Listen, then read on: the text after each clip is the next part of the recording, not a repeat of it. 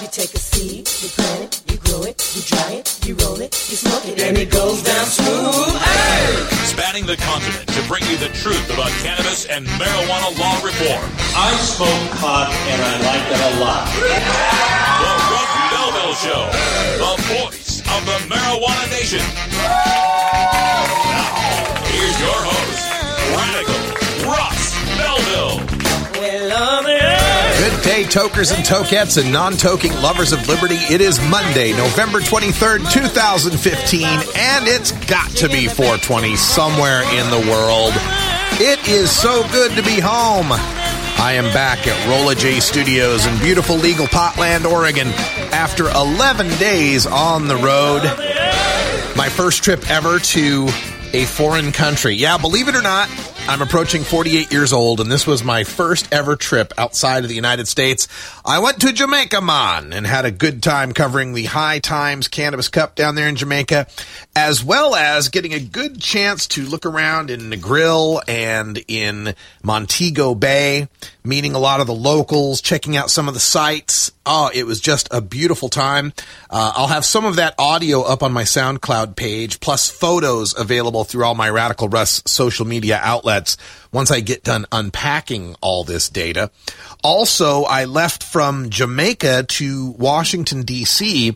I was in Arlington, Virginia, the Crystal Gateway, Crystal City area by the Pentagon, for the International Drug Reform Conference 2015. They hold this every 2 years. Last was 2013 in Los Angeles. Next will be 2017 in Atlanta, Georgia. And my goodness, folks, what an amazing 4 days we had. It was the largest ever gathering of drug law reformers on the planet. They had finally, by the end tally, over 1,600 people that attended this conference over the 4-day span, and coming from 71 different countries, representatives from almost every continent except Antarctica, I believe.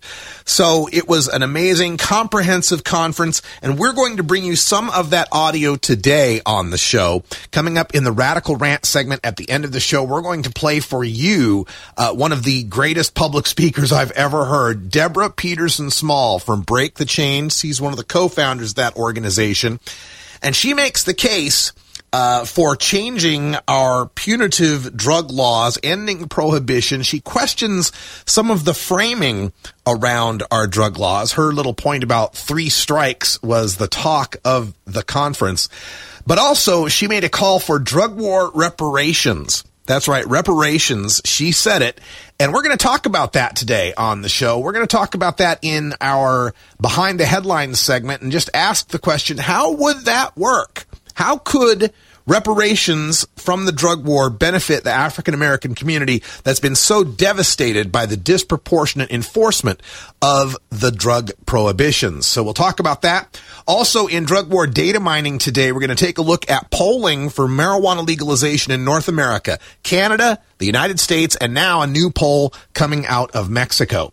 Also on the show, it is Monday. That means we get our regular visit with Dr. Mitch Earleywine in our Cannabis Q&A segment. We'll take your live calls at 971-533-7111. If you've got any questions for the doctor on cannabis science, culture, history, or health, get that number ready. It's 971-533-7111. But of course, we start everything off with the Cannabis Radio News. We've got headlines coming to you from Alaska, from Florida, from Pennsylvania, from New York City, and from a tribe in Wisconsin. Then stay tuned for Hour 2, Toker Talk Radio. We take more live calls, give you our 420 Daily Toker Tune, and we're going to talk about white privilege, cops stealing more than the robbers, and was Ohio's legalization vote stolen? You're tuned into the Russ Belville Show, the voice of the marijuana nation.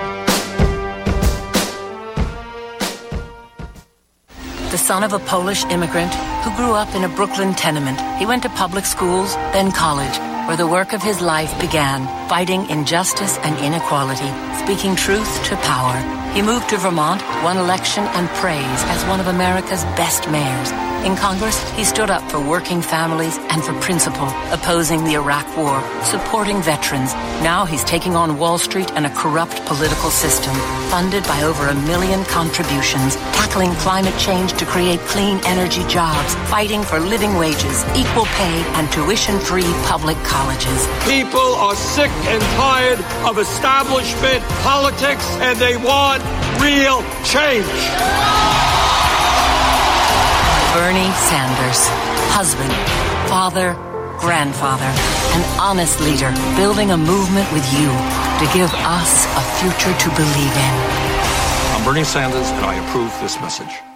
Dr. Dabber, hurry! Its temperature is shooting past 1,000 degrees Fahrenheit. It's burning up. I'm afraid for this little guy, it's just too late. What caused the problem? Only Dr. Dabber can maintain the perfect temperature for a smooth-tasting, slower burn. This standard vaporizer lost all of its health benefits, sending it up in smoke. So you're telling me that most vapor pens burn so hot they produce smoke, not vapor? Correct. Keep away from those standard vaporizer pens and turn to Dr. Dabber. Doctor's orders. Less heat, more flavor.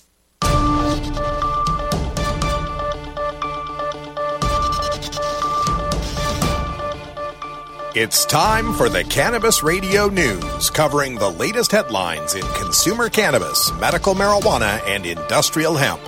Cannabis Radio News is available exclusively through CannabisRadio.com in partnership with the Associated Press.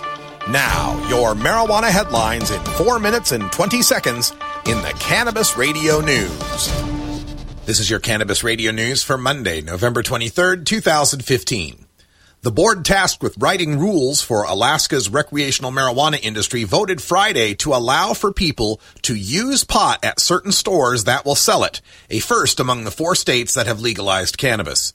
The 3-2 vote by the Marijuana Control Board also changed the definition of the term in public to allow for consumption at some pot shops, none of which are open yet.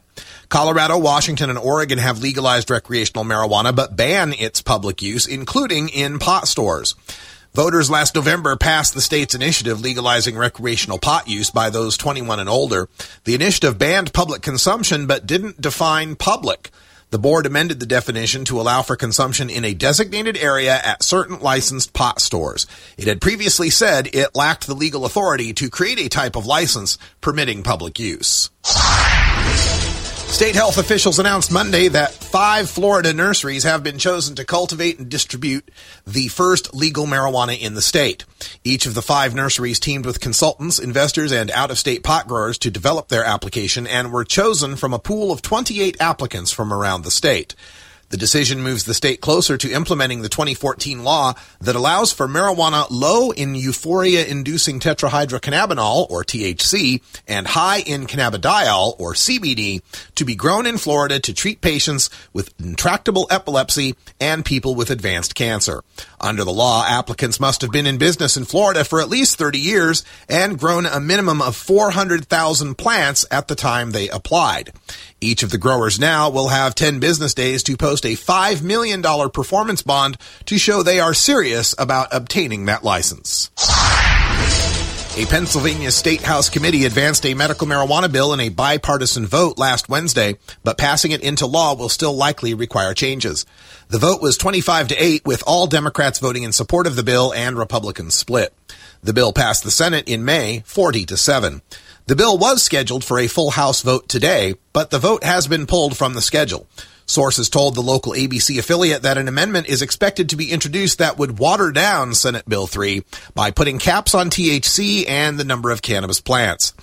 A rally was held in the Capitol Rotunda at noon today. A family who lost their child to Dravet syndrome, a severe seizure disorder, spoke, saying they believe their child would still be alive if medical cannabis was legal in Pennsylvania.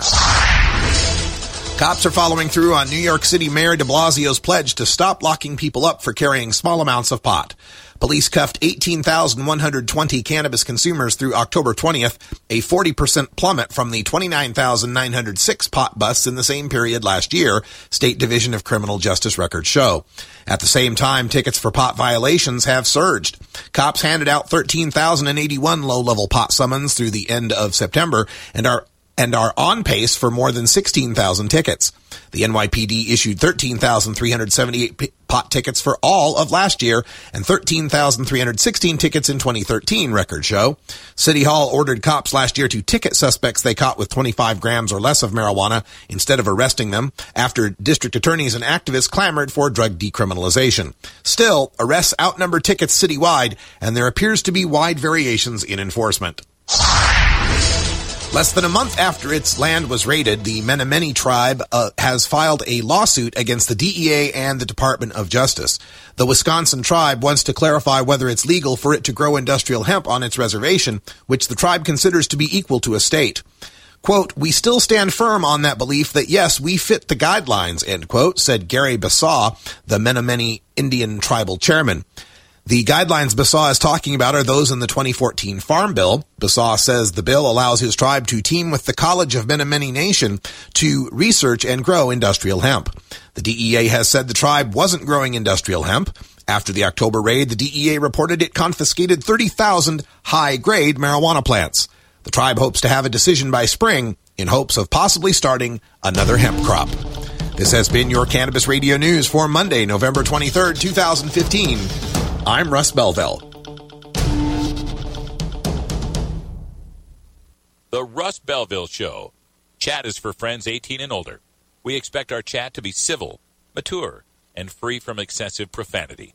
If you don't like these rules, there are approximately 6 billion other chat rooms with lower standards that you can visit. Imagine life without taxes. Let New Era Certified Public Accountants, NewEraCPAs.com, handle your Cannabis 280E and tax strategy. Get your business prepared with New Era CPA's Cannabis Finance Bootcamp. NewEraCPAs.com. With years of experience in the industry, we are one of the nation's leading accounting firms for growers, dispensaries, and ancillary companies from Washington to California. NewEraCPAs.com. Ganjapreneur.com, your guide to the cannabis business world. Ganjapreneur.com is a comprehensive resource for cannabis professionals and entrepreneurs. Download the Ganjapreneur app on your smartphone or tablet to catch up on cannabis industry news, scroll through our daily job listings, and learn about successful cannabis companies, executives, and investors. Ganjapreneur.com, helping Ganjapreneurs grow.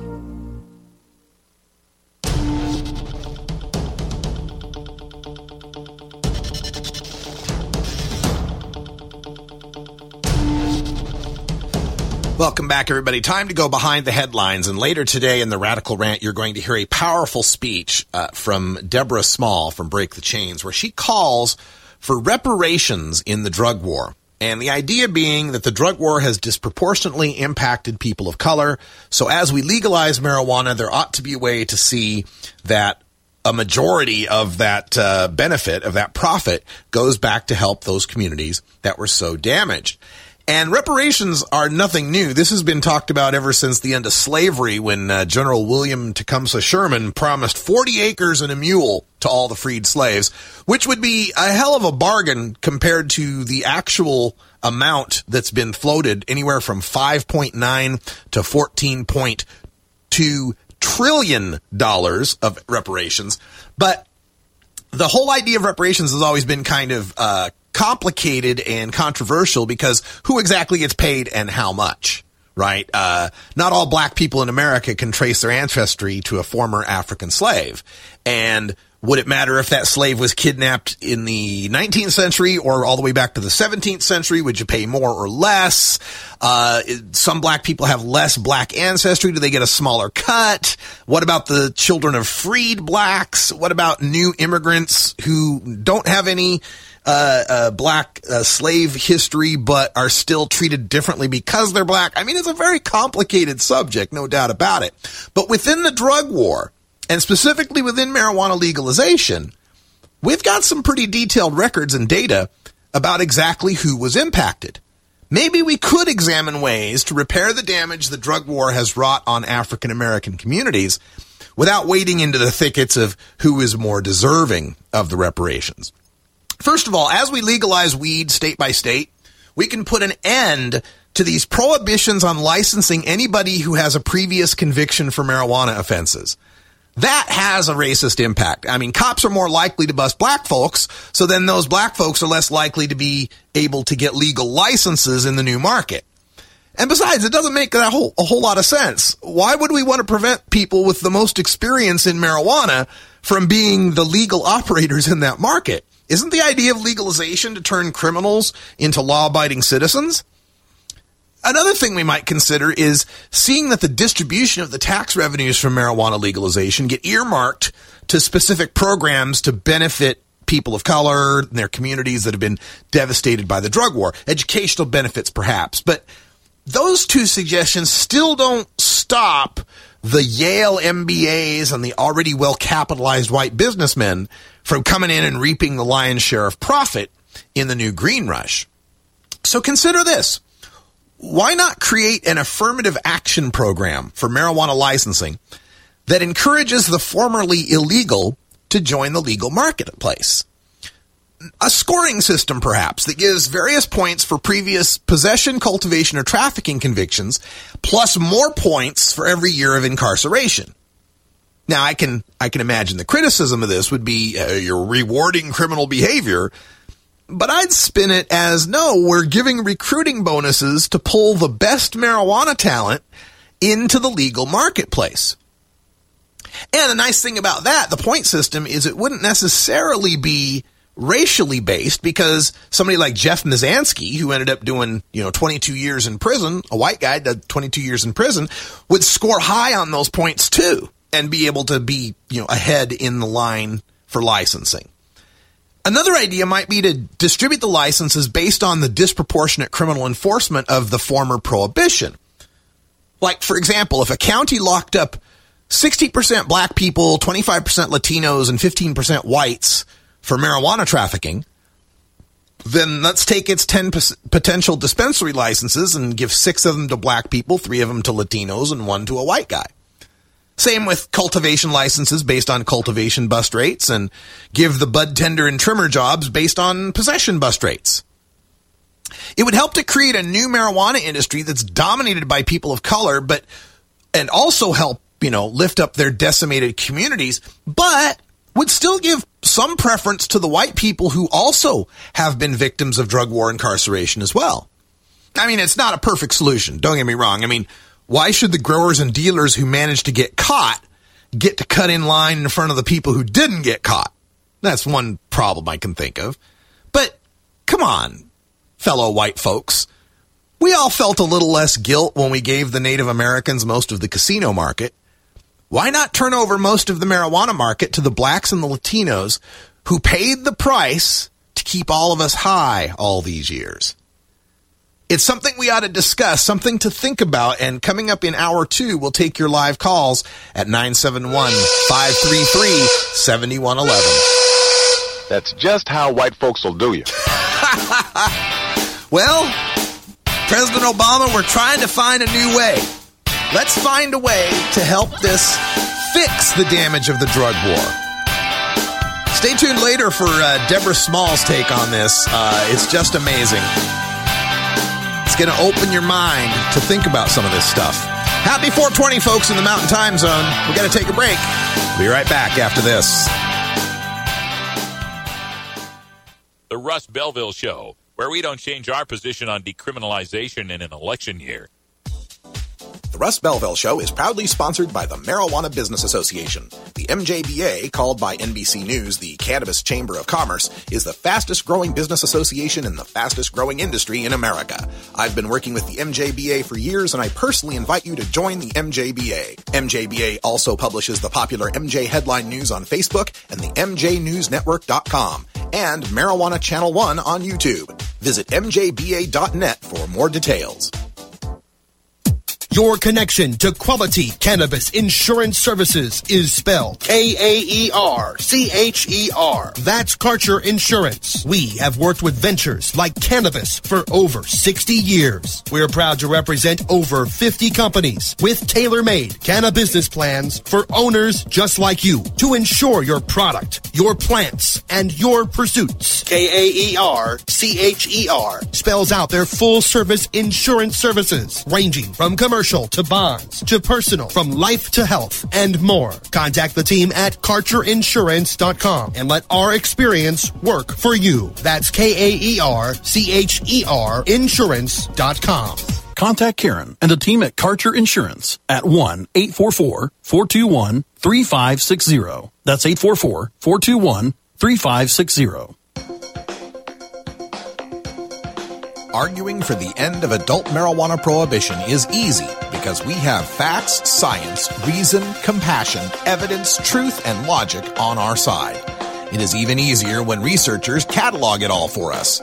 Learn how to gather the facts on marijuana use, arrests, seizures, rehabs, drug tests, and more in this edition of Drug War Data Mining. Today in the Drug War Data Mines, we take a look at the national polls in North America as marijuana legalization becomes more and more popular. Of course, recently the Gallup poll came out once again here in the United States, showing that 58% of the people support the legalization of marijuana. In Canada, the polls are even greater at 59% in the most recent, I think it was a staff poll. 59% of the Canadian people are in support of marijuana legalization, and that's also bolstered by the recent sweep of the Liberals into power in Canada and their Prime Minister, Justin Trudeau, who campaigned on the platform of legalizing marijuana, who's already got his justice ministers working on the plan to legalize nationwide in Canada. Of course, the United States has 4 states already with legal cannabis and another 5 that are on deck, at least 5 that are on deck for legalized marijuana coming up in the next election. 23 states with some form of medical cannabis recognition, and another couple of states probably on deck, Florida, maybe Missouri, going for medical marijuana. And down south in Mexico, we've recently gotten the decision by the Mexican Supreme Court on the case of 5 petitioners who petitioned for the right to use cannabis and citing the Mexican Constitution's protections on the development of self and personality. The Supreme Court agreed, but it's not something that carries precedent for the whole nation. It only applies to those 5 petitioners. There are a few other cases coming. And according to reports, if there's another 8 of those, that it would take 4 more consecutive decisions of the same kind, or 8 of the 11 permanent justices to agree for the Mexican Supreme Court's ruling to set an official precedent and force the government to review the law. This is according to Reuters news agency. So with Mexico poised to legalize marijuana, Canada poised to legalize marijuana, and the United States legalizing it state by state, the most interesting piece of data that we get out of North American marijuana legalization polling comes today. As reported by Reuters, 2/3 of Mexicans are against decriminalizing marijuana. 66% of the people polled, and this was in a telephone survey by El Universal newspaper, opposed legalizing marijuana. 2 out of 3 of the Mexican people. And it's a stunning result when you understand that over 100,000 people have died in drug-related violence in Mexico since 2007. And, of course, another tens of thousands of Mexicans who've been disappeared, who we don't know if they're dead, kidnapped, held captive, or what. And for the Mexican people to not make the connection that the legalization of cannabis is what's going to reduce that drug-related violence is a real travesty. It's just sad that they don't understand that. The cartels are in business because of the prohibition profits that allow them to continue their murderous rampage. You don't see Dos Equis and Corona shooting it out in the streets of Matamoros, right? It's just not happening. So this poll showing only 66% support or 66% opposition to marijuana legalization is troublesome. However, there is a little silver lining. In that same poll, 63% said they backed a wide-ranging debate on marijuana legalization in Mexico. A wide-ranging debate. So it makes you wonder if when they talk about legalization in Mexico, whether the people are voting against a commercialization of marijuana in Mexico, and maybe they would be open to other options, decriminalization, community gardens, limited legalization like something the Netherlands might have. But we'll keep our eyes on these polls and the efforts to try to get the Mexican people to understand that what's in everybody's best interest here is the end of this marijuana prohibition. Certainly some of this is attributable to Mexico being a very Catholic country, being very conservative in those issues, considering drug use to be a moral failing. But it's important that we get much more education in Spanish to our friends south of the border to understand the need to end adult marijuana prohibition. I'm Radical Russ. We'll be right back with Dr. Mitch Earleywine from Burning Issues with your Cannabis Q&A live on CannabisRadio.com. You're tuned into the Russ Belville Show, the voice of the marijuana nation. The Russ Belville Show is blogging and podcasting daily at RadicalRuss.com. Hey everybody, it's Radical Russ here from 420 Radio, inviting you to be like me and get your ink done at Lucky Horseshoe Tattoo, Fort Worth's most female-friendly, clean, sterile, awesome tattoo shop. Thomas and his crew are true artists who can design you a custom piece or use a design you bring in. Lucky Horseshoe Tattoo also offers all styles of tattooing as well as piercings and all-around fun. In the DFW area, stop by Lucky Horseshoe Tattoo and tell them Radical Russ sent you. Trust me, it'll feel awesome. MJWellness.com, the largest medical marijuana community in the world. Connect with thousands of patients, doctors, industry leaders, and businesses through shared personal experiences along our worldwide network. Discover new therapies and benefits with content tailored to you. Come grow your network on MJWellness.com. You're not alone. Your wellness matters. Learn, live, and thrive. Check out MJWellness.com today.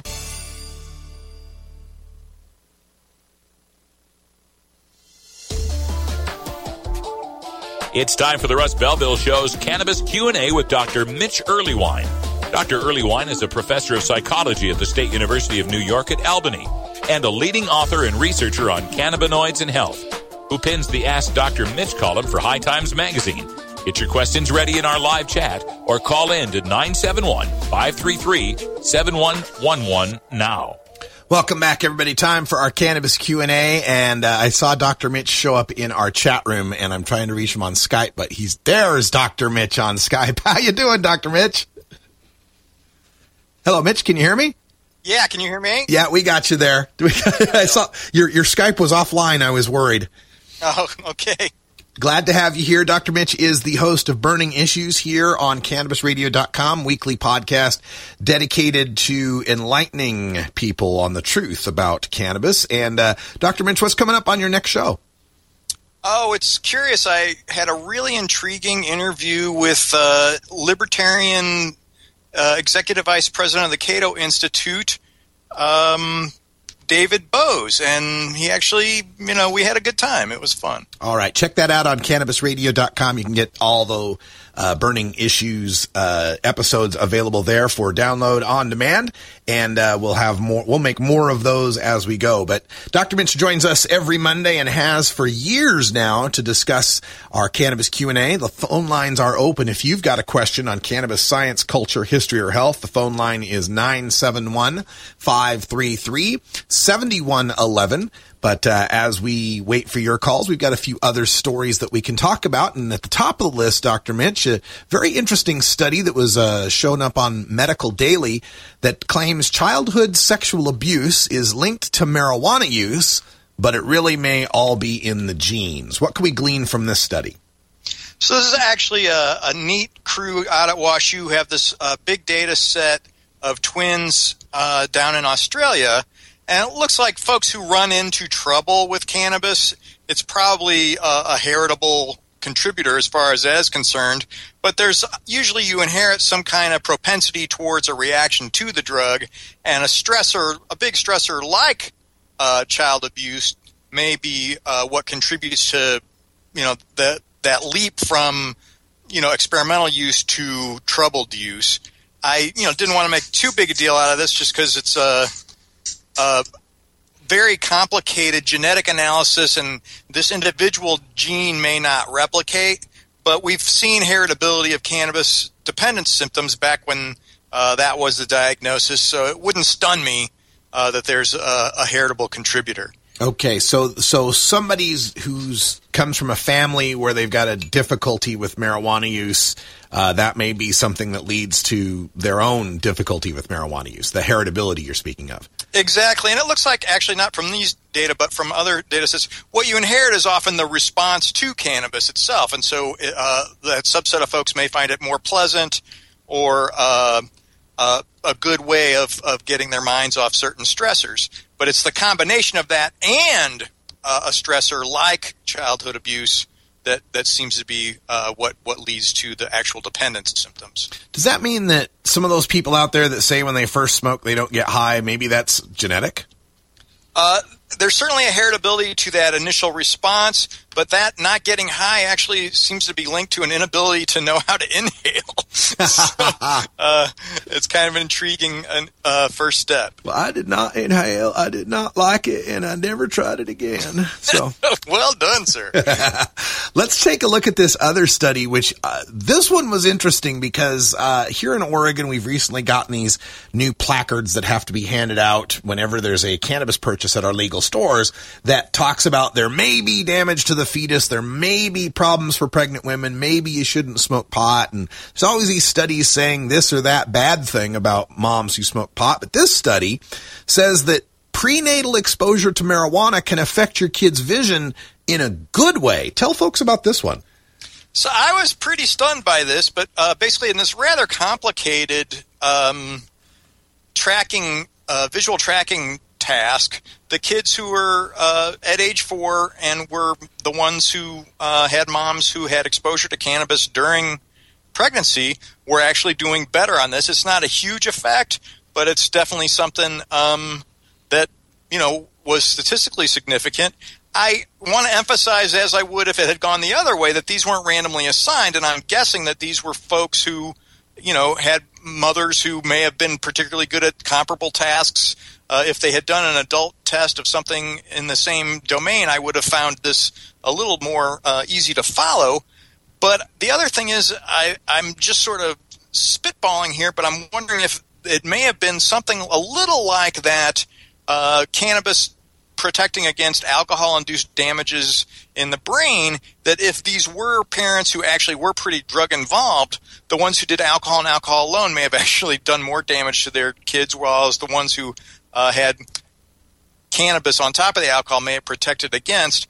I'm still really down on drug use during pregnancy, and so I just wanted to emphasize that this isn't exactly a prenatal vitamin. Yeah, and there's so many different confounders when we try to get any information out of this sort of stuff, because you can't, just randomly assign half the pregnant women to smoke pot.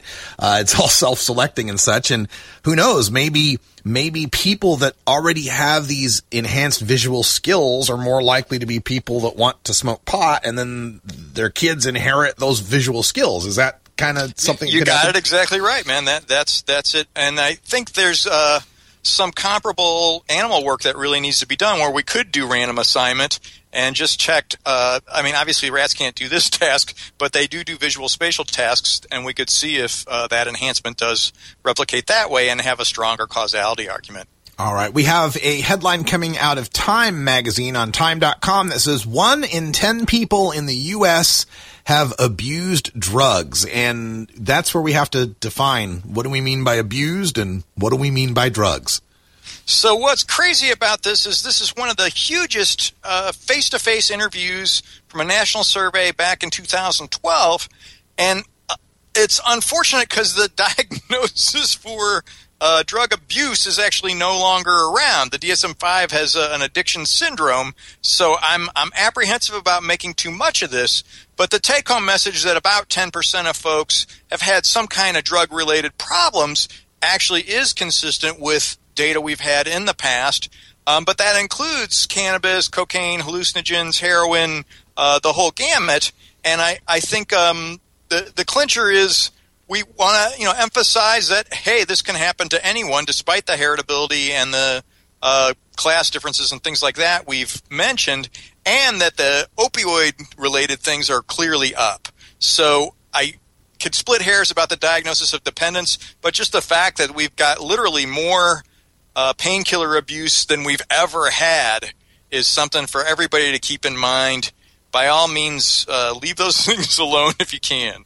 We're speaking with Dr. Mitch Earleywine, the host of Burning Issues on CannabisRadio.com. And if you got a call-in question, the phone line is 971-533-7111. Or if you'd like to email your question in, you can send it to 420research@gmail.com, and we might tackle it in a future show. Another study showing an alarming link between alcohol, drug use, and campus rape. This is, as a professor on a college campus, I'm sure this is a topic you deal with quite a bit. Well, actually, this is my friend Kate Carey, who used to be at Syracuse University, and she, did a really good job of getting some candid responses. But in a large sample, over 400 freshman women, suggested about 15% had experienced some kind of sexual assault while basically incapacitated by drugs or alcohol. And I feel like the only thing to say about this is, oh my God, this is horrible, and it's time to let intervening be the social norm now. So if you see somebody passed out, get that person somewhere safe, regardless of race, creed, gender, sexual orientation, or whatever. We don't want people to do that. And then let's definitely set the norm that this is completely uncool to, even be trying to kiss somebody who isn't conscious. Like, this is just so wrong in so many ways and just so hostile and reprehensible. And we've had data comparable to this literally for decades, and it says a lot about making better decisions as far as alcohol is concerned. I really feel like when you look at the norms, most folks really do not drink very much at all, have maybe one or two drinks in an evening, and it's just a outlying crew that happen to drink four or more on any individual occasion, and that seems to be what's putting folks at risk for these assaults. Yeah, and such a shame that so many colleges, there's some sort of drug testing involved that kind of incentivizes the use of alcohol or these harder drugs rather than marijuana. Is there really much to people that are marijuana alone consumers seeing this increased link with campus rape?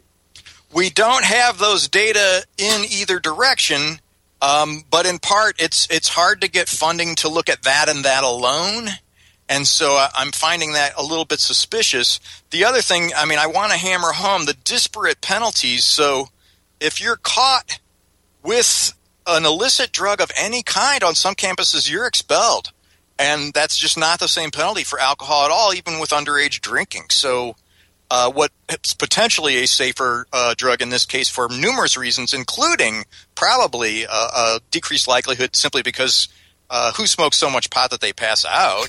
Yeah. Then here we're essentially, setting things up so the contingencies are completely ass backwards. Yeah. All right. And finally, we've got a story out of Tech Times that very interesting because we've talked about kids and ADHD and Adderall and so forth. And this study said that kids who take ADHD medications like Adderall are more likely to be bullied. And what's behind that? I'm afraid this is just a mask for actually kids with ADHD are more likely to be bullied. And it's a very sad dynamic, and it's funny because the qualitative work is actually what revealed it most.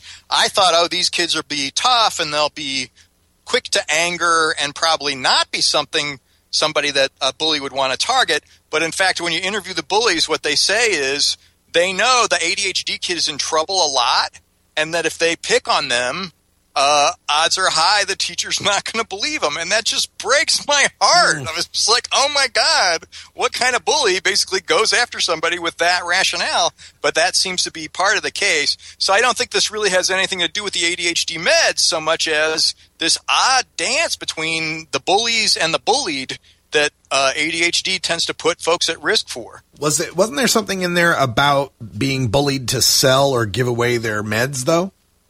Oh, it's interesting because at the end of the article, she does say that at Valari. What a bummer, man. It's just, not only are you more likely to get in trouble, but hey, I want your drugs. It's the new twist on the old, hey kid, give me your lunch money. Exactly. Oh my gosh. Well, folks, check out Dr. Mitch on the Burning Issues podcast on cannabisradio.com. You can also reach him by email at 420research@gmail.com. And we'll speak to you next Monday. Thanks, Dr. Mitch. Okay, man. Talk to you soon. All right, when we come back, an amazing oratory from Deborah Peterson Small, co-founder of Break the Chains, on the need for drug war reparations and the insanity of baseball metaphors for criminal justice. You're listening to The Russ Belville Show on CannabisRadio.com. You're tuned into The Russ Belville Show, the voice of the marijuana nation.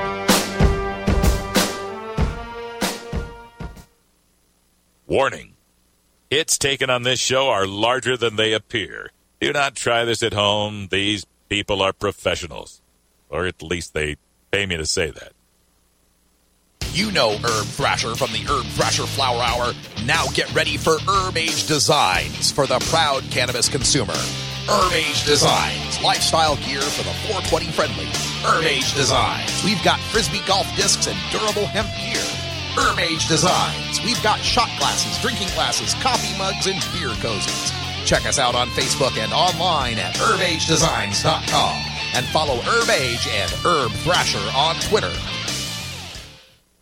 Great websites today need expert web design and development and need to be e-commerce ready and mobile friendly. But building a marketable and profitable website can be an uphill climb. Ready to make your new website or replace your existing website? Think Orange as the new way to get in the black. Orange Hill Development works with Fortune 500 companies and offer the same top quality development service at a fraction of what other providers charge. Brands like Absolute, Carlsberg, and Nestea trust Orange Hill Development. Find out why you should trust your website with Orange Hill. Contact Orange Hill for a consultation today at orangehilldevelopment.com.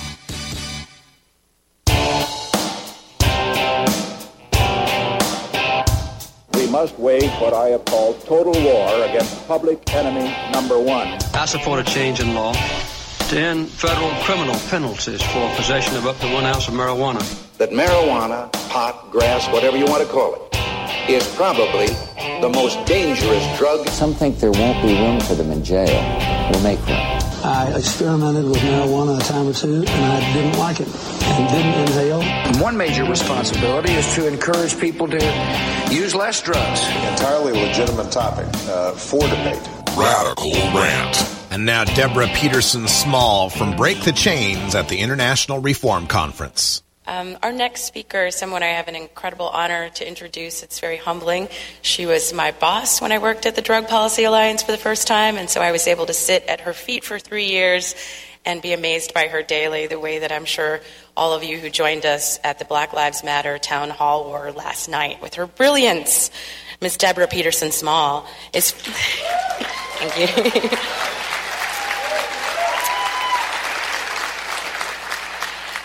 So Deborah Peterson Small is founder and executive director of Break the Chains, a public policy research and advocacy organization committed to addressing the disproportionate impact of punitive drug policies on poor communities of color.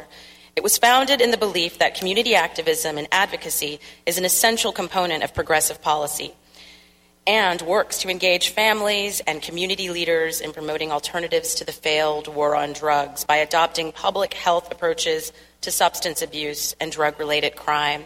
Please join me in welcoming the amazing Deborah Peterson Small.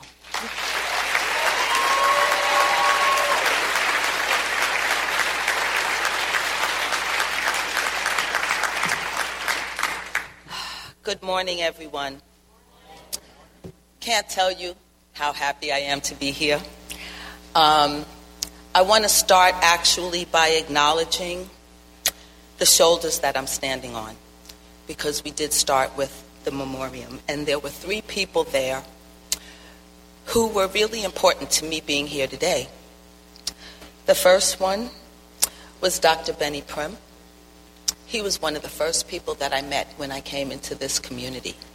And throughout the entire time of my relationship with him, he was more than just an advisor. He was like the father that I didn't have. I could always go to him and talk to him about anything. And I really think it's important for people to get to know who he was and what it was that he contributed, because so many of us are doing work that was based on the things that he started back in the 1960s. The second person is Eddie Ellis, who literally took me to prison. I would not be here doing this work if it was not for him.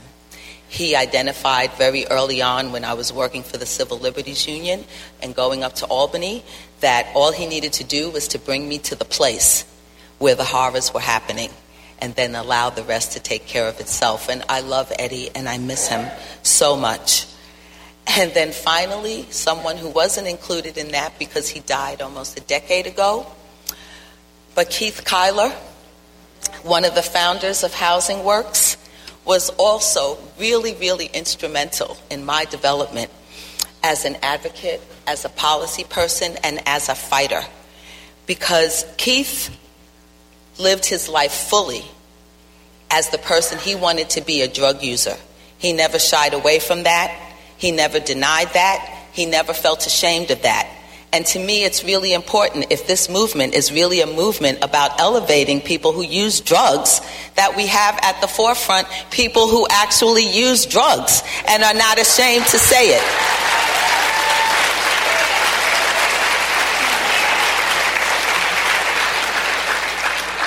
I want to pick up where Ethan left off yesterday in talking about the importance of knowing our history.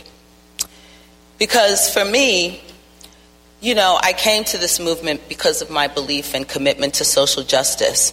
And I feel like I'm always learning more and more and more about how all these things tie together. So I want you all to go with me on a little history journey. I'm going to go even further back than Damon went. I'm going to go back 400 years. Because I think it's important for us to recognize that the Western civilization, of which most of us are a part, was built and funded on the promotion of addiction for profit. I want to repeat that.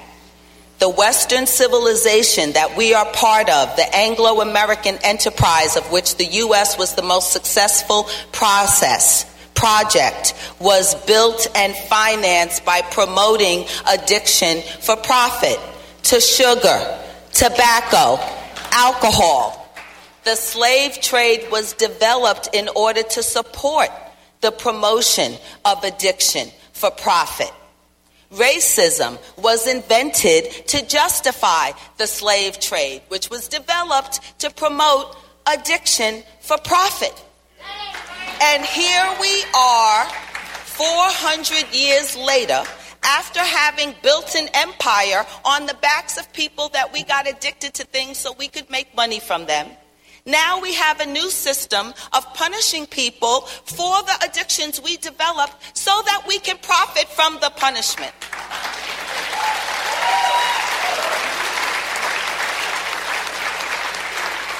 So I want to assert that the greatest addictions that Americans have is not to drugs. Our 3 biggest addictions are to denial, to punishment, and to the American dream. I'm going to take a minute on that one because we talked about that a little bit yesterday, and I just want people to think about this because we don't actually have critical conversations about the words that we use and what they mean. What is it to be a country that defines itself in terms of a dream, which is by definition not real? Like really, our whole identity is built up in pursuing something that actually doesn't exist. And if we were real about our history, we would acknowledge that that period of goldenness, wonderful America, only lasted for 30 years. 30 years out of an almost 300-year period, but we've defined our whole identity inside of this 30-year period when everybody seemed to be doing good because the rest of the world was doing bad. That's not sustainable. So one of the messages I have for you all is like it's time for us to wake up and live in reality, not in the dream. And in the reality of our system that we're in now, one of the biggest problems that we have is our addiction to consumerism and to believing that we are what we consume. You know, I say that by definition, drug prohibition cannot exist compatible with human rights. It's not possible to have a system based on prohibition that's compatible with human rights, because by practice, it's a policy that requires that you punish people who are involved with drugs. We say that it's a war on drugs, but it's not a war on drugs. It's a war on people. You can't war on the plants. They keep growing no matter what we do. So what really this is a war on people. And it's not a war on people who are doing things that we all agree are problematic. It's a war on people that we don't like, who are doing things that are only problematic because they're doing them. All right? I mean, one of the biggest frustrations that I continue to have as a drug policy reform advocate is the willingness of so many people to feel it's okay to punish those other people for things that they're doing. And that, you know, reform is punishment light. But we never get to the point of like actually not talking about punishment. I say that as a society and culture, our relationship with drugs is rooted in hypocrisy, greed, human exploitation. We care more about our ability to be able to punish people than we care about actually preserving their health, than we do about protecting them. So I want to just go over just a few examples of real examples of the ways in which drug policies operate in ways that are dehumanizing. The first one I want to speak to, because I'm a female, is the way in which our policies are directed against women. One of the justifications for adopting these treaties in the first place was that they were going to protect women and children. And yet what we have seen now in the U.S. and in other countries is the stigmatization of women, and particularly of pregnant and parenting women, and the criminalization of their outcomes based on whether or not they use drugs. So in the 80s, it was crack babies. In the 2000s, it's oxytots. We never talk about poverty as a problem for people's birth outcomes. We never talk about all the legal drugs that people get to use, but we're more than willing to lock up women for that. Second, dehumanizing, drug conspiracy laws, guilt by association. That's why Kemba got sentenced to all that time. They acknowledged that she didn't use drugs. They acknowledged that she didn't sell drugs, but she was guilty because of her association. What kind of dehumanization is that? And one of the consequences of that is that we use those conspiracy laws to force people to tell lies on each other in order to avoid having the majority of their life be spent behind bars. That is dehumanizing. Don't clap, because I only got 3 minutes. Last 2 points. 3 strikes laws. For me, this is something I really want us to think about, because we not only apply that in sentencing, we apply that in treatment, we apply that in schools, and we never ask ourselves, where the hell did strikes come from? It's a baseball metaphor. Why do you have strikes in baseball? Because there is no clock. I'm serious, don't laugh. There's no clock in baseball. So the purpose of balls and strikes is to add some level of boundary and finality to an otherwise untimed game. But people are not like baseball. We're more like football and basketball, because our clock starts running from the moment that we're born. We are finite people. So we need to think about what it means to apply a sports metaphor that's designed in that context to people. To people's lives. to say 3 strikes, you're out. What the hell does that mean?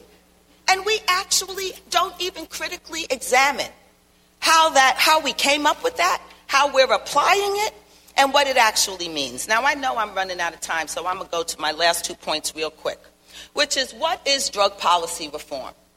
This is, again, a point where history has to teach us something.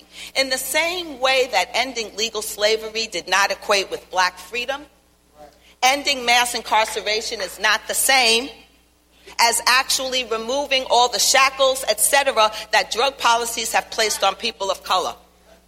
Okay, we need to actually think about what is the role that the drug war has played. It has been the space to continue to allow the economic, political, and social oppression and exploitation of people in general, but black and brown people in particular. So if our reform is not changing that power relationship, if all we're doing is taking off people's physical chains and putting them in the economic chains of having to pay for the privilege of not going to prison so that somebody else gets to profit, that's not real reform.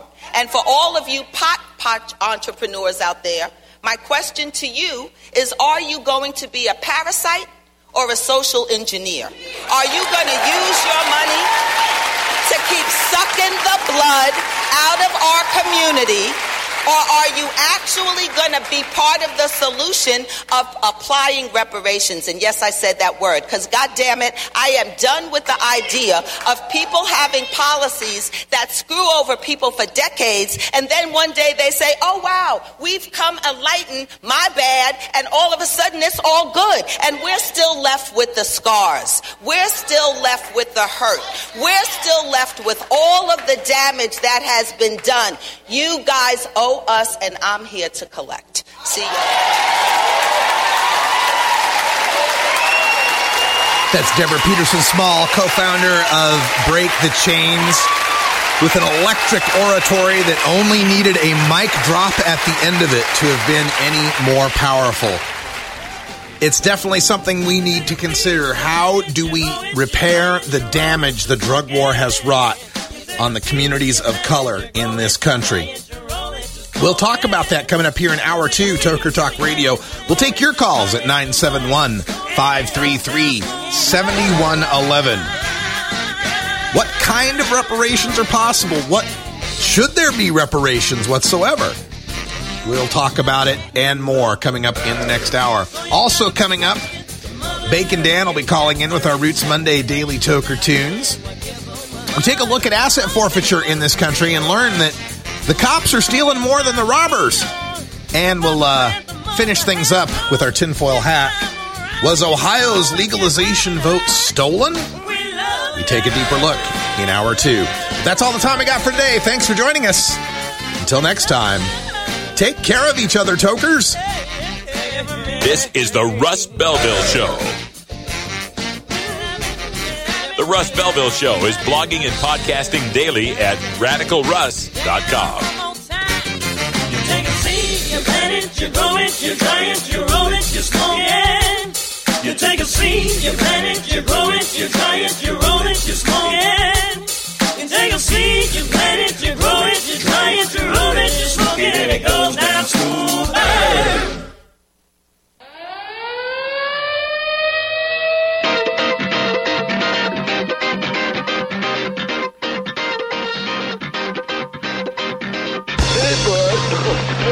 Now it's time for Toker Talk Radio, the voice of the marijuana nation. What are you people? On dope? Where you can toke. I am here.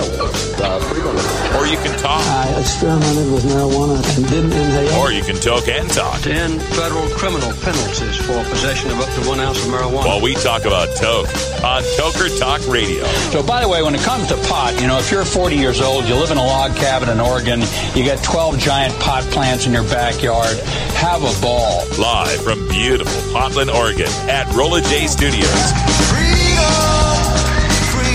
Hey, this is great. Just start cannabis. Plus your calls live at 971-533-7111. They're walking on their pants with their cap on backwards, listening to Enema Man and Snoopy Poop Dog. What's to keep somebody from getting all potted up on weed and then getting behind the wheel? Gateway theory doesn't work. It's a reality. Holland, is it real? Don't tease me. We're locking up people that take a couple of puffs of marijuana, and the next thing you know, they got 10 years. And now, here's your host, the guru of ganja graphics, the sultan of sativa statistics, and the worst nightmare of a reefer mad prohibitionist. A polite, perspicacious, productive pothead with a propensity for PowerPoint. Radical Russ Belville. Welcome back, everyone. Hour 2, Toker Talk Radio. Your turn to be the voice of the Marijuana Nation. The phone line is open at 971-533-7111. If you want to give us a call, we're here to talk. Been thinking a lot about race lately. That drug reform conference featured a Black Lives Matter town hall and numerous panels that brought up the plight of communities of color with respect to mass incarceration, the policing of the drug war, and so forth. And in hour 1, I talked a little bit about my ideas on how we might make reparations in the drug war. And it's kind of a controversial thing. Some people don't even like the idea. You bring up the word reparations and people get a little bristled, especially white folks sometimes get a little upset about that idea. But I don't see it as being a big problem. We gave the casinos to the Native Americans, right? Why did we do that? Because, they have tribal sovereignty and we can't control whether or not, but yada, yada, yada. The real reason why we did it was white guilt. We did it because, damn, we really kind of, sorry about that whole genocide thing. Here, how about some casinos, right? Help your reservations, help your tribes, raise some money. We'll give you the casinos. And you can argue all day that it's not even close to enough as far as, destroying an entire race of people in multiple cultures and multiple languages, etc. Speaking of multiple languages, the last Navajo code talker died this weekend. The code talkers from World War II, where they spoke native Navajo code to each other, and it was the only code the Japanese and the Germans couldn't break because it was so, such a, rare language. Yeah, the last of those veterans died just this weekend. But, we gave the casino industry to the Indians. Most of it, not all of it. There's still Las Vegas, right? There's still Atlantic City. There's still some white guys that get to make money on casinos too, right? So why not set up a situation where we, in legalizing marijuana, find a way for it to more greatly benefit the communities of color that got devastated by the drug war in the first place? Because there's already going to be a problem. There's already going to be a problem when it comes to the hood. And the white folks been coming in from the suburbs to buy drugs from the kids in the hood for years, right? And that has been an economic engine for a lot of these impoverished areas. So what are those kids going to do when the very lucrative weed dealing jobs go away and become, bud tender jobs at legal pot shops? Sure, they could get those jobs, sure, but they're not going to pay as much. They're going to pay like a regular job would. So there's going to be this reduction of overall economic activity by legalizing marijuana. Because not only taking those jobs away, those illicit jobs away that are feeding some families, but also you crash the price of weed. So even somebody who's still dealing weed on the sly can't charge as much for it. So there's going to be this economic crash. How do we deal with that? What are we going to do to deal with that? Right? If the kid can't sell weed anymore, does he switch to selling harder drugs if we don't provide some other opportunity? Now, I offered some ideas, right? Number one, don't disqualify people for marijuana licenses based on a previous drug conviction. If anything, give them points for it, right? Now, I'm not talking about criminals, right? I'm not talking about people with, ill intent who've committed violent acts, etc., right? Who've defrauded people or, anything like that. But if the only thing you got on a guy is you caught him holding the bag, you busted him on some conspiracy charge or something, that guy ought to be at the front of the line to get the legal marijuana license. We want to move people out of the illicit market into the legal market. And maybe some percentage of the tax revenues that come from marijuana legalization should specifically be earmarked to communities of color that have been devastated by the over-policing and the drug war. On the other hand, does marijuana legalization have to solve everything? That might be the counter-argument. Like, isn't it enough that legalizing marijuana is going to end the disproportionate arrests? That it's going to help free more Black and Latino people? Does marijuana legalization have to solve racism and economic inequality and every other ill? Or should marijuana legalization stick to solving the problem of arresting people for marijuana? These are some interesting questions we'll be debating for sure.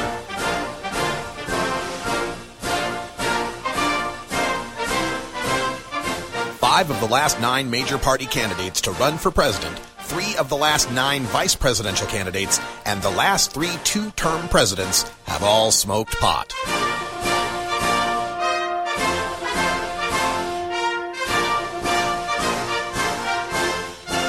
Marijuana, the gateway drug to the White House. This is the Russ Belville Show.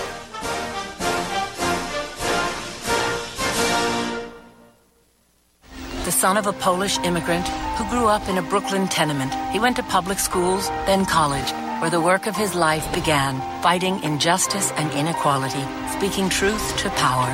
He moved to Vermont, won election and praise as one of America's best mayors.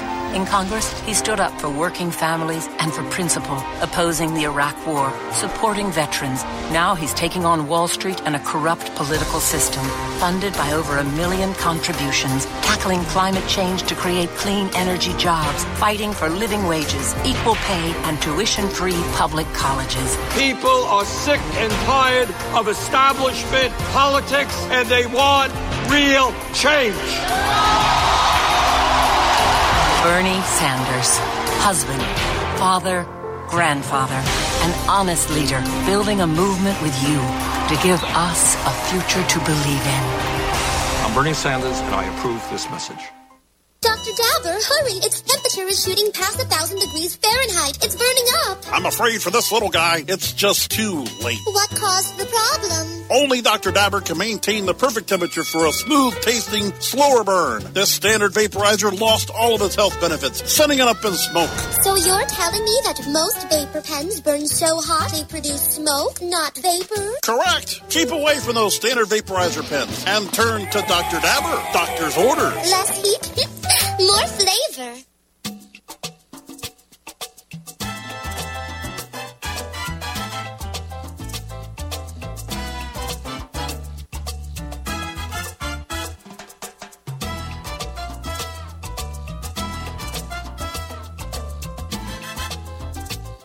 Welcome back, everybody.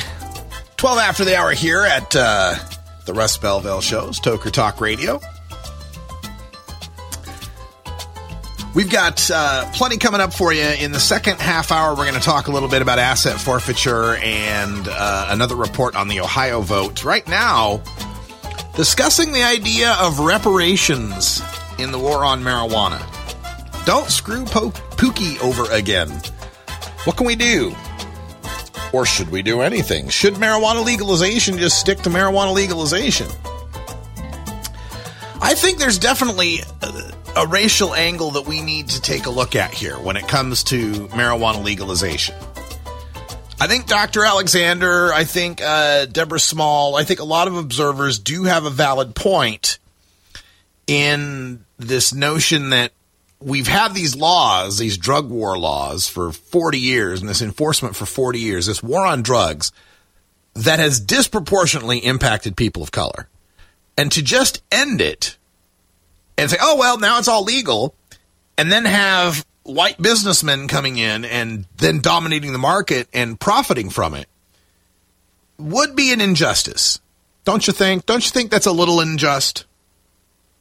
I think so. And we want to see the end of the drug war be a net positive for everyone in America, not just pot smokers, but also the communities that have been ravaged by the drug war.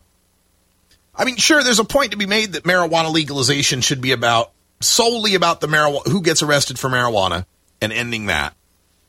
But there's so many collateral consequences of those marijuana arrests that lead to the devastation of neighborhoods that affect people that have nothing to do with marijuana.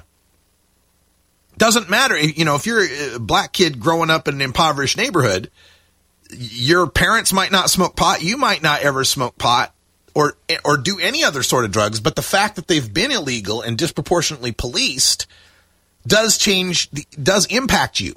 So you can't choose to just not be a part of it. I mean, I didn't grow up in a situation where there were helicopters flying over at night and where cop cars were patrolling all the time. And if you looked the wrong way at the cop, they throw you up against the wall and stop and frisk you and all of that kind of stuff. I didn't have to deal with that. I didn't have to deal with knowing which street to walk home on because you had to worry about where the gang was hanging out. I mean, you didn't have to worry about that car slowly approaching, whether or not it was, getting ready to do a drive-by. So we need to understand that this is bigger than just, stopping the arrests. It's also about, dealing with the aftermath, dealing with the carnage that this drug war has wrought. But on the other hand, there's a part of me that doesn't like racially based public policy. Okay, that's overtly racially based. Things like affirmative action, busing, those kind of things. There's a part of me that bristles about that because I think there is some truth to the idea that so long as you're treating people differently based on race, you're exacerbating racism. Even if you're treating people differently based on race, trying to do it for a positive reason, to try to equalize things in some way, at its most core definition, racism is treating people differently because of race. So when conservatives make that point, I get where they're coming from, right? I've heard that line on Fox News. So my solution, I think, is on the right track. And that is to have licensing in marijuana, whether you be to be a licensed grower, a licensed processor, a licensed wholesaler, a licensed retailer. Set the regulations up. Set the, because usually these are merit-based. If it's going to be merit-based application, I would much prefer merit-based as preferred to lottery, right? But if it's going to be some merit-based application that gives points based on the previous criminal record or previous criminal interaction when it came to the war on drugs. By doing it this way, by saying, hey, if you were busted for possession, then you get 10 points. If you were busted for cultivation, you get 50 points. If you did time, you get 100 points per year. Whatever it might be. I'm just throwing numbers out there, but some sort of point system based on how much prohibition impacted your life. Now, of course, we're not going to, let's disqualify violent guys and liars and thieves and, real bad people. But if it was just, you were a part of the marijuana market that happened to be illegal at the time, let's give you some points for that. And let's put those people at the front of the line to get the licensing. Now, the nice thing about this is it's not directly racially based. Jeff Mizanskey, some guy who did 22 years in prison for marijuana trafficking for a third strike, he'd get a whole ton of points and could get a marijuana license, right? White guy. But it wouldn't be directly racially based, but it would have the effect of mitigating some of the racist aspect of the war on drugs because disproportionately more black and Latino people would have those criminal records that get you those extra points. Maybe that's a way to look at it. Now, I can already poke some holes in that, like it kind of rewards people who got busted, right? So, like, if you got busted, doesn't that mean you were maybe you were unlucky, but also maybe you weren't as smart as the other people involved in the trade, right? So in a sense, maybe you're rewarding incompetence in a sense, right? How would you, the people that didn't get caught, perhaps, the 30-year pot-growing families in Humboldt County, why should they be further behind in line for getting a license than some guy that grew in his closet, was stupid, and got busted? So, right, I'm not trying to say this is perfect, but maybe this is a direction we start to look if we're really serious about coming up with some sort of reparations when it comes to the war on drugs. And then, the other possibility is, a lot of these places are going to have a cap on licenses when they legalize. Like the Nevada thing is so many licenses per population, right? So it ends up you get like 80 licenses in Clark County and like 6 or 10 in the Reno, Clark County, or the Washoe County, I should say. And then like 1 or 2 everywhere else. Well, maybe those licenses ought to be distributed to people based on the disproportionality of the enforcement there. Like, if they were arresting 60% of the people in that county were the ones that were getting arrested for, were black people getting arrested for marijuana, then give out 60% of the licenses to black people. That's got its problems too. Who's exactly black? Do you have to prove you referenced that on the census at some point that you were self-identifying as black? Does Rachel Dolezal get a license? I mean, there's still some problems with that too.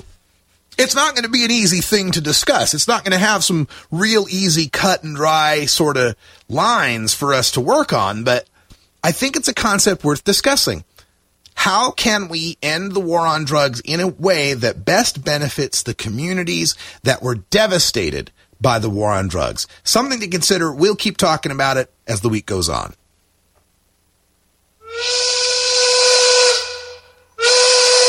I'm sorry, Dave. I'm afraid I can't do that.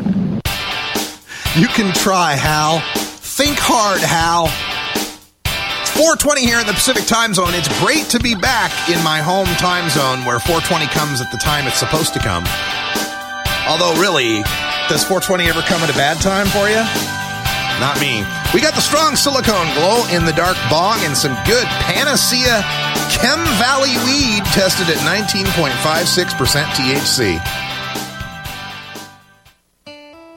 Imagine life without taxes.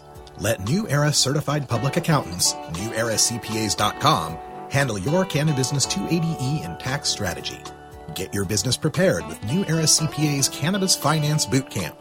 NewEraCPAs.com, with years of experience in the industry, we are one of the nation's leading accounting firms for growers, dispensaries, and ancillary companies from Washington to California.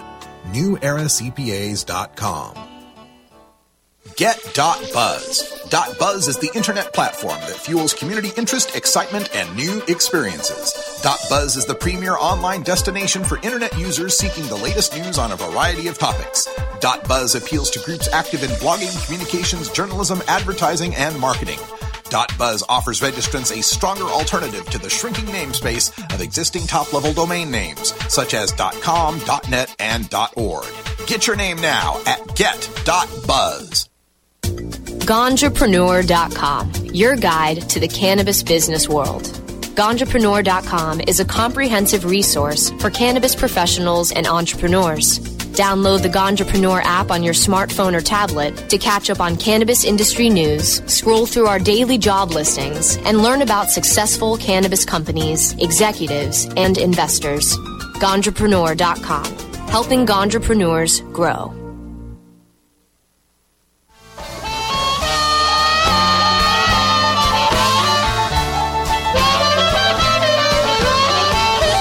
Everyone knows music and marijuana go together, so let's wind up our 20 after break with the Russ Belville Show's Daily Toker Tunes, the best in pod-safe 420 music from around the web.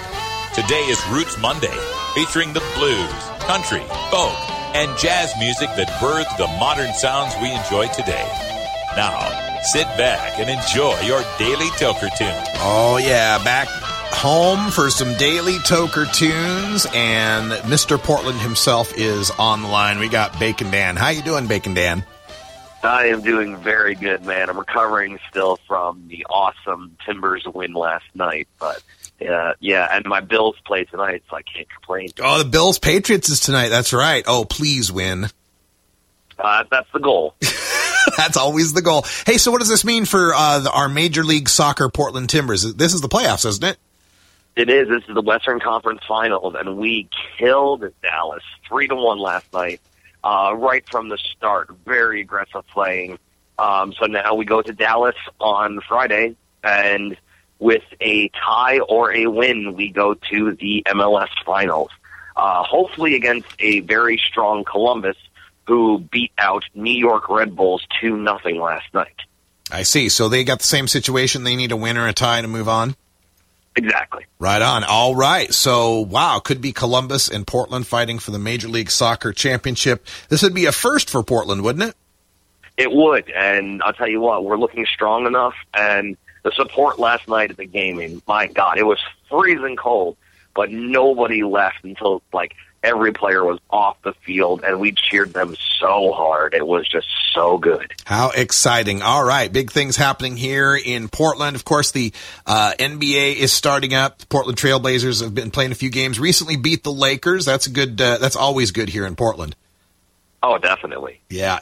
And you've got the Karaoke from Hell going on tonight at Dante's downtown, I understand?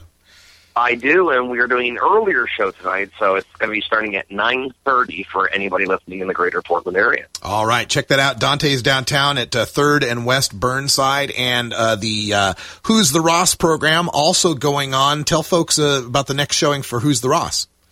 So we will be on this Tuesday at Dante's with our annual turkey show. I believe we'll be bringing back our character of Daniel Plainview in There Will Be Turkey, a dead-on impersonation that Aaron does of the Daniel Day-Lewis character. So it should be really good. And then before too long, our annual Tatas for Toys show, where we raise money for Dornbecker's Children's Hospital, will be coming up in December. Last year, we raised $3,000 to buy toys for the kids. So this year, we're going to hopefully break that. You guys, check it out. If you're here in the Portland area on a Monday or a Tuesday night, just go on down to Dante's downtown, visit with Bacon Dan, no matter what's happening, and afterwards you can just walk across the street and get a voodoo donut, and you can erase everything off your Portland bucket list in one stop. Oh, absolutely. All right, so Dan, tell us about today's Roots Monday tune, a good classic punk band for us. Yeah, so this week we've got Poison Heart by the Ramones. This is definitely a different sound for them, a different pace to the normal kind of Ramones song. It was written by the ex-bassist Dee Ramone, who we all know had his own issues. And basically, this song was written for the band in exchange for bailing him out of jail. This was on the Pet Sematary 2 soundtrack. I personally love this song. It's just a really fun song.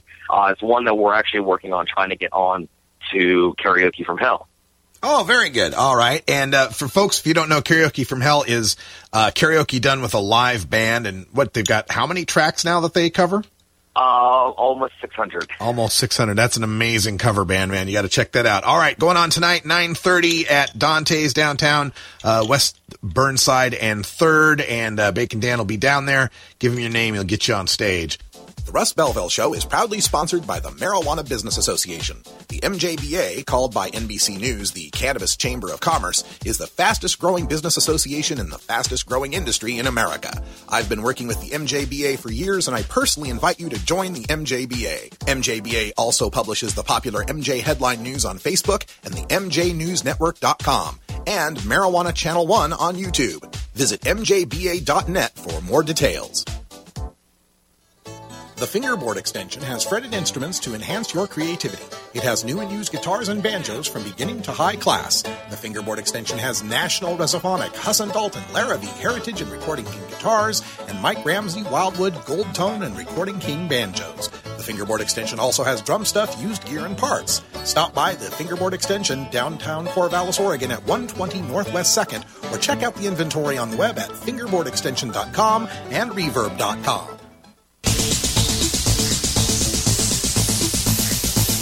Step into the future every Tuesday night with Electric Bob's Boogaloo, our weekly electronic music jam. Electric Bob brings you the latest house, trance, dubstep, and other electronic music from the freshest DJs and producers. It's every Tuesday night at 8 p.m. Pacific, with replays weekends at 11 p.m. on 420radio.org.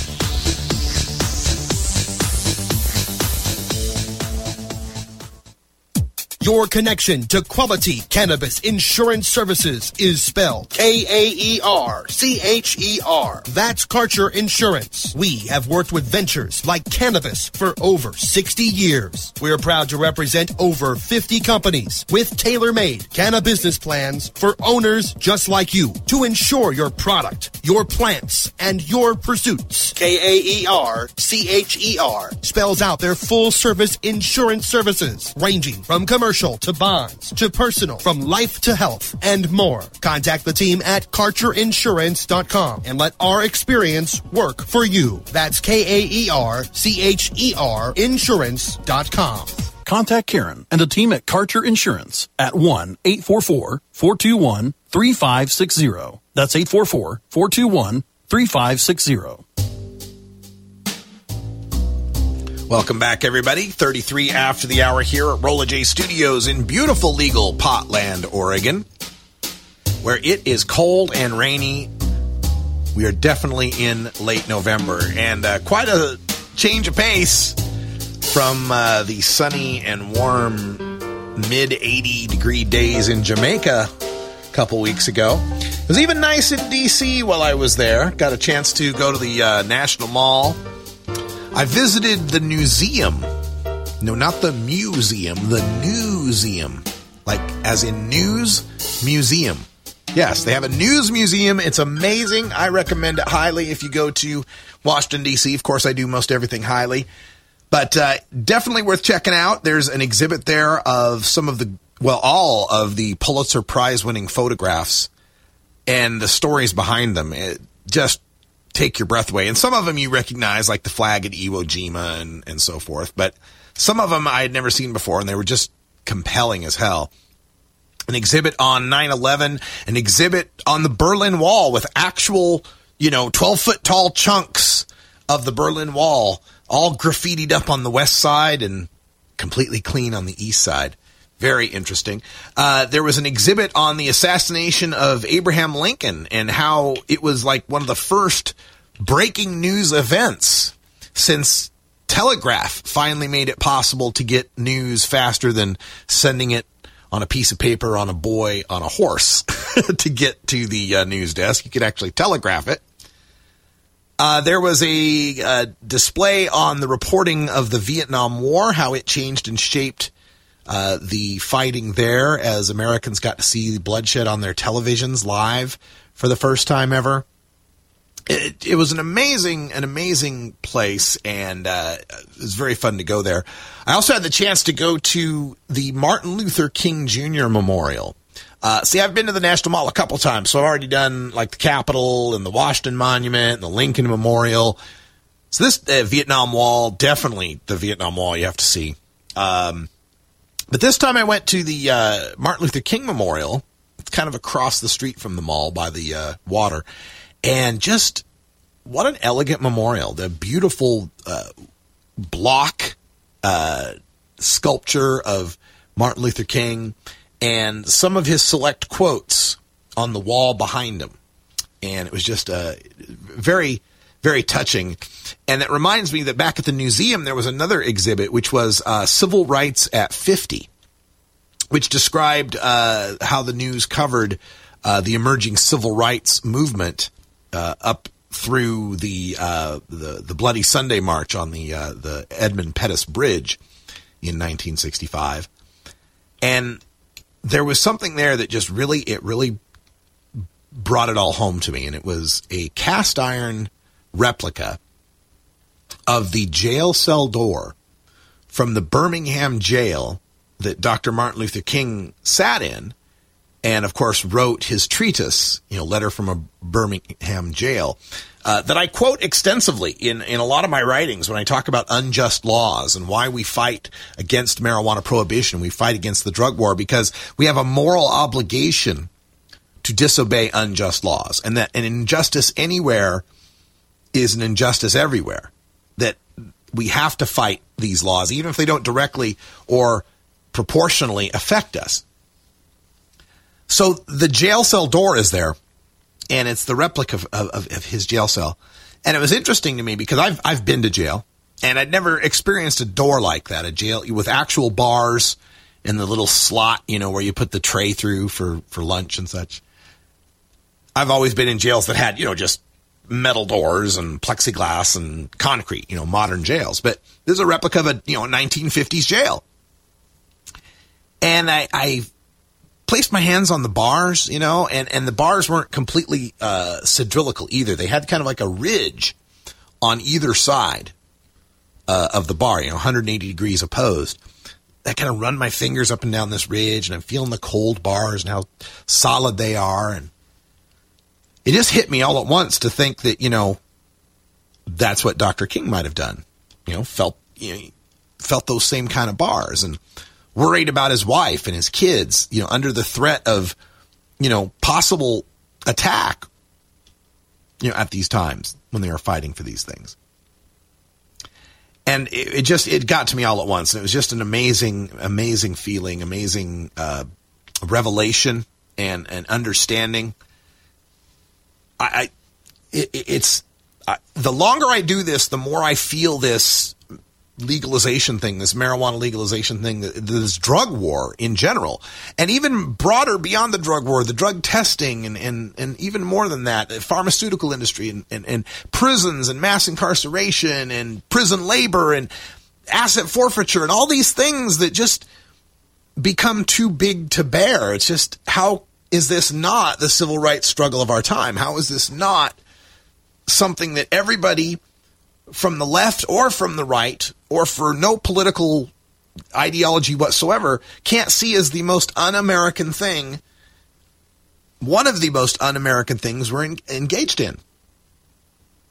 It's really starting to blend for me. I'm really starting to feel it as bigger than just whether or not you can smoke a joint to get high and not get busted. It's so much bigger than that. And I hope you feel that too as you're listening. You're listening to Toker Talk Radio. I'm Radical Russ here at CannabisRadio.com, and I wanted to bring up one of these points about the drug war, and that is asset forfeiture. And there's an interesting story out that came from The Forecaster, a blog out there that noted some of the figures in our war on drugs. And we've talked about asset forfeiture on this show before, and of course asset forfeiture is when the cops say that you committed a crime. In fact, they don't even really have to say you committed a crime, but they can take your money and your assets, your car, your home, based on the theory that it is illegal. It created a crime. It caused a crime. You bought your car thanks to the proceeds of illegal activity. And then the car or the house or the cash goes on trial. Literally, you have cases, the United States versus $533,000 in cash. As if the cash could testify but really, it's literally a charge against the property, and the property is guilty until proven innocent. How much more un-American can you get, right? Guilty until proven innocent. You got to prove that it's innocent. And this is civil forfeiture. This isn't criminal we're talking about. This isn't you committed a crime and then they took your stuff. This is civil. They don't even have to prove you committed a crime. You don't have to be arrested for anything. This civil forfeiture laws are allowing cops to take your house because, your kid had a heroin problem. We found some heroin in the house. Drug dealer, illegal proceeds, we're going to take your house. Or take your car. Pull you over. You got too much cash on you? We'll take the cash. Thanks very much. We'll take the car too because we found some seeds and stems. Hell, sometimes they don't even find anything. They just find a whole bunch of cash and they say, well, because you have so much cash, you obviously must be a drug dealer. Couldn't be that you won the lottery. Couldn't be that it's money for a down payment for something or anything like that. No, you have to be a criminal. So, when we take a look at some of the statistics for last year, for crime, for burglary, the total in the United States for burglary, criminals stealing your stuff, was $3.9 billion with a B. $3.9 billion worth of stuff that criminals stole last year. U.S. law enforcement officials? Asset forfeiture? $4.5 billion last year. The cops took more property from Americans than the burglars did in 2014. The cops are stealing more than the criminals. Now, the criminal side doesn't include larceny, doesn't include embezzlement, right? We're just talking about burglars stealing your stuff, right? So that would affect it a little bit. But also, the $4.5 billion is after they make payouts to the victims, right? And we're including Bernie Madoff, right? That whole Ponzi scheme guy. He was $1.7 billion of it. So, there are some caveats. But the cops are stealing more from the people than the criminals are. If that's not an indictment in our system, I don't know what is.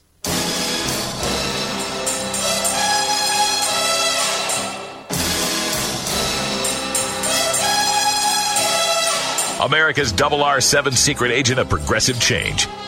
The name's Belville. Russ Belville. This is the Russ Belville Show. Thanks for listening to us live here on CannabisRadio.com. All you live listeners, make sure you stay tuned because coming up at the top of the hour, Stoner Jesus here will bless you with all his stony goodness and benevolence. Stoner Jesus here on Cannabis Radio Monday, Wednesday, and Friday, 8 p.m. I'm sorry, 8 p.m. Eastern, 5 p.m. Pacific. I've been in too many time zones, man. Hey, we'll be right back to wrap things up with our tinfoil hat segment. Was Ohio's pot vote stolen?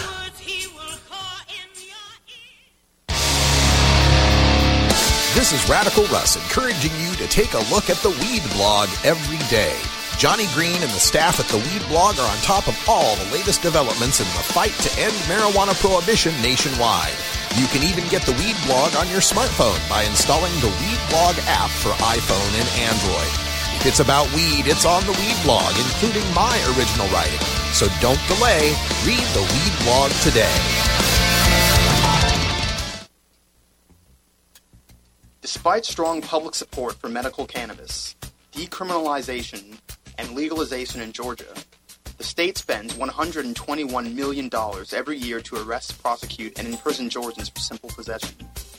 Each year, the state of Georgia spends less on driver services, agriculture, and forestry combined. What else can $121 million a year do in Georgia? With that much money, the state could hire and keep 3,000 more teachers, improve roads and bridges, provide tax relief for small businesses, repair aging sewage systems, or lower taxes. But right now, that's millions of dollars of your tax money wasted on failed enforcement. Tell your representative you're tired of wasteful spending and ask them to end cannabis prohibition. Join the conversation at www.peachtreenormal.org. Peachtree Normal is a proud affiliate of NORML, the National Organization for the Reform of Marijuana Laws. MJWellness.com, the largest medical marijuana community in the world. Connect with thousands of patients, doctors, industry leaders, and businesses through shared personal experiences along our worldwide network. Discover new therapies and benefits with content tailored to you. Come grow your network on MJWellness.com. You're not alone. Your wellness matters. Learn, live, and thrive. Check out MJWellness.com today.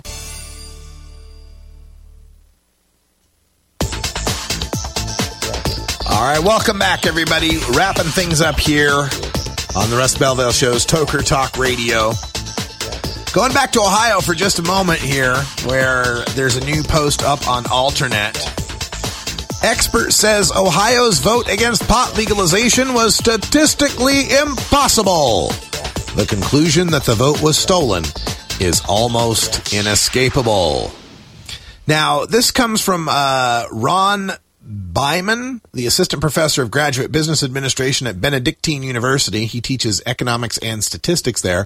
The Columbus Free Press asked him to calculate the odds of the official vote count for issue 3.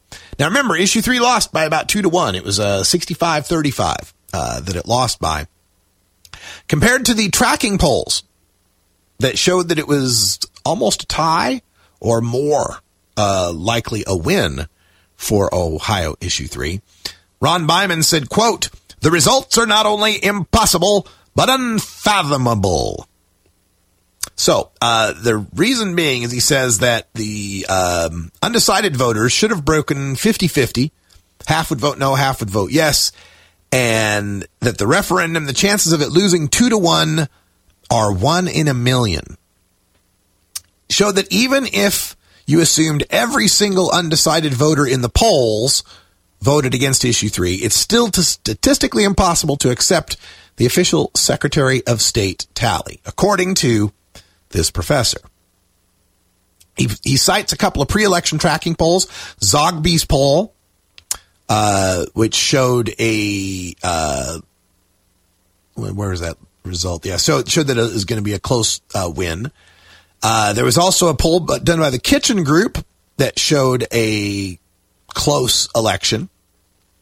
And they're doubting now that you could have such a result, a 2-1 loss, when the polls were showing about a 50-50 vote. I don't know. I think it's possible. I think it's possible because the polls don't necessarily, when they say likely voters versus people who really go out and vote, that could shape it. I don't know. It's worth investigation, but I think you need a little bit more than referring to a couple of polls. Extraordinary claims require extraordinary evidence, so we'll keep our eye on it. But folks, that's all the time we got for today. We got to get out of here early so that we can clean up the studio for Stoner Jesus. He's coming up at the top of the hour to bless you with stony goodness. For everyone here at CannabisRadio.com, I'm Radical Russ. Thanks for joining us. And until next time, take care of each other, tokers.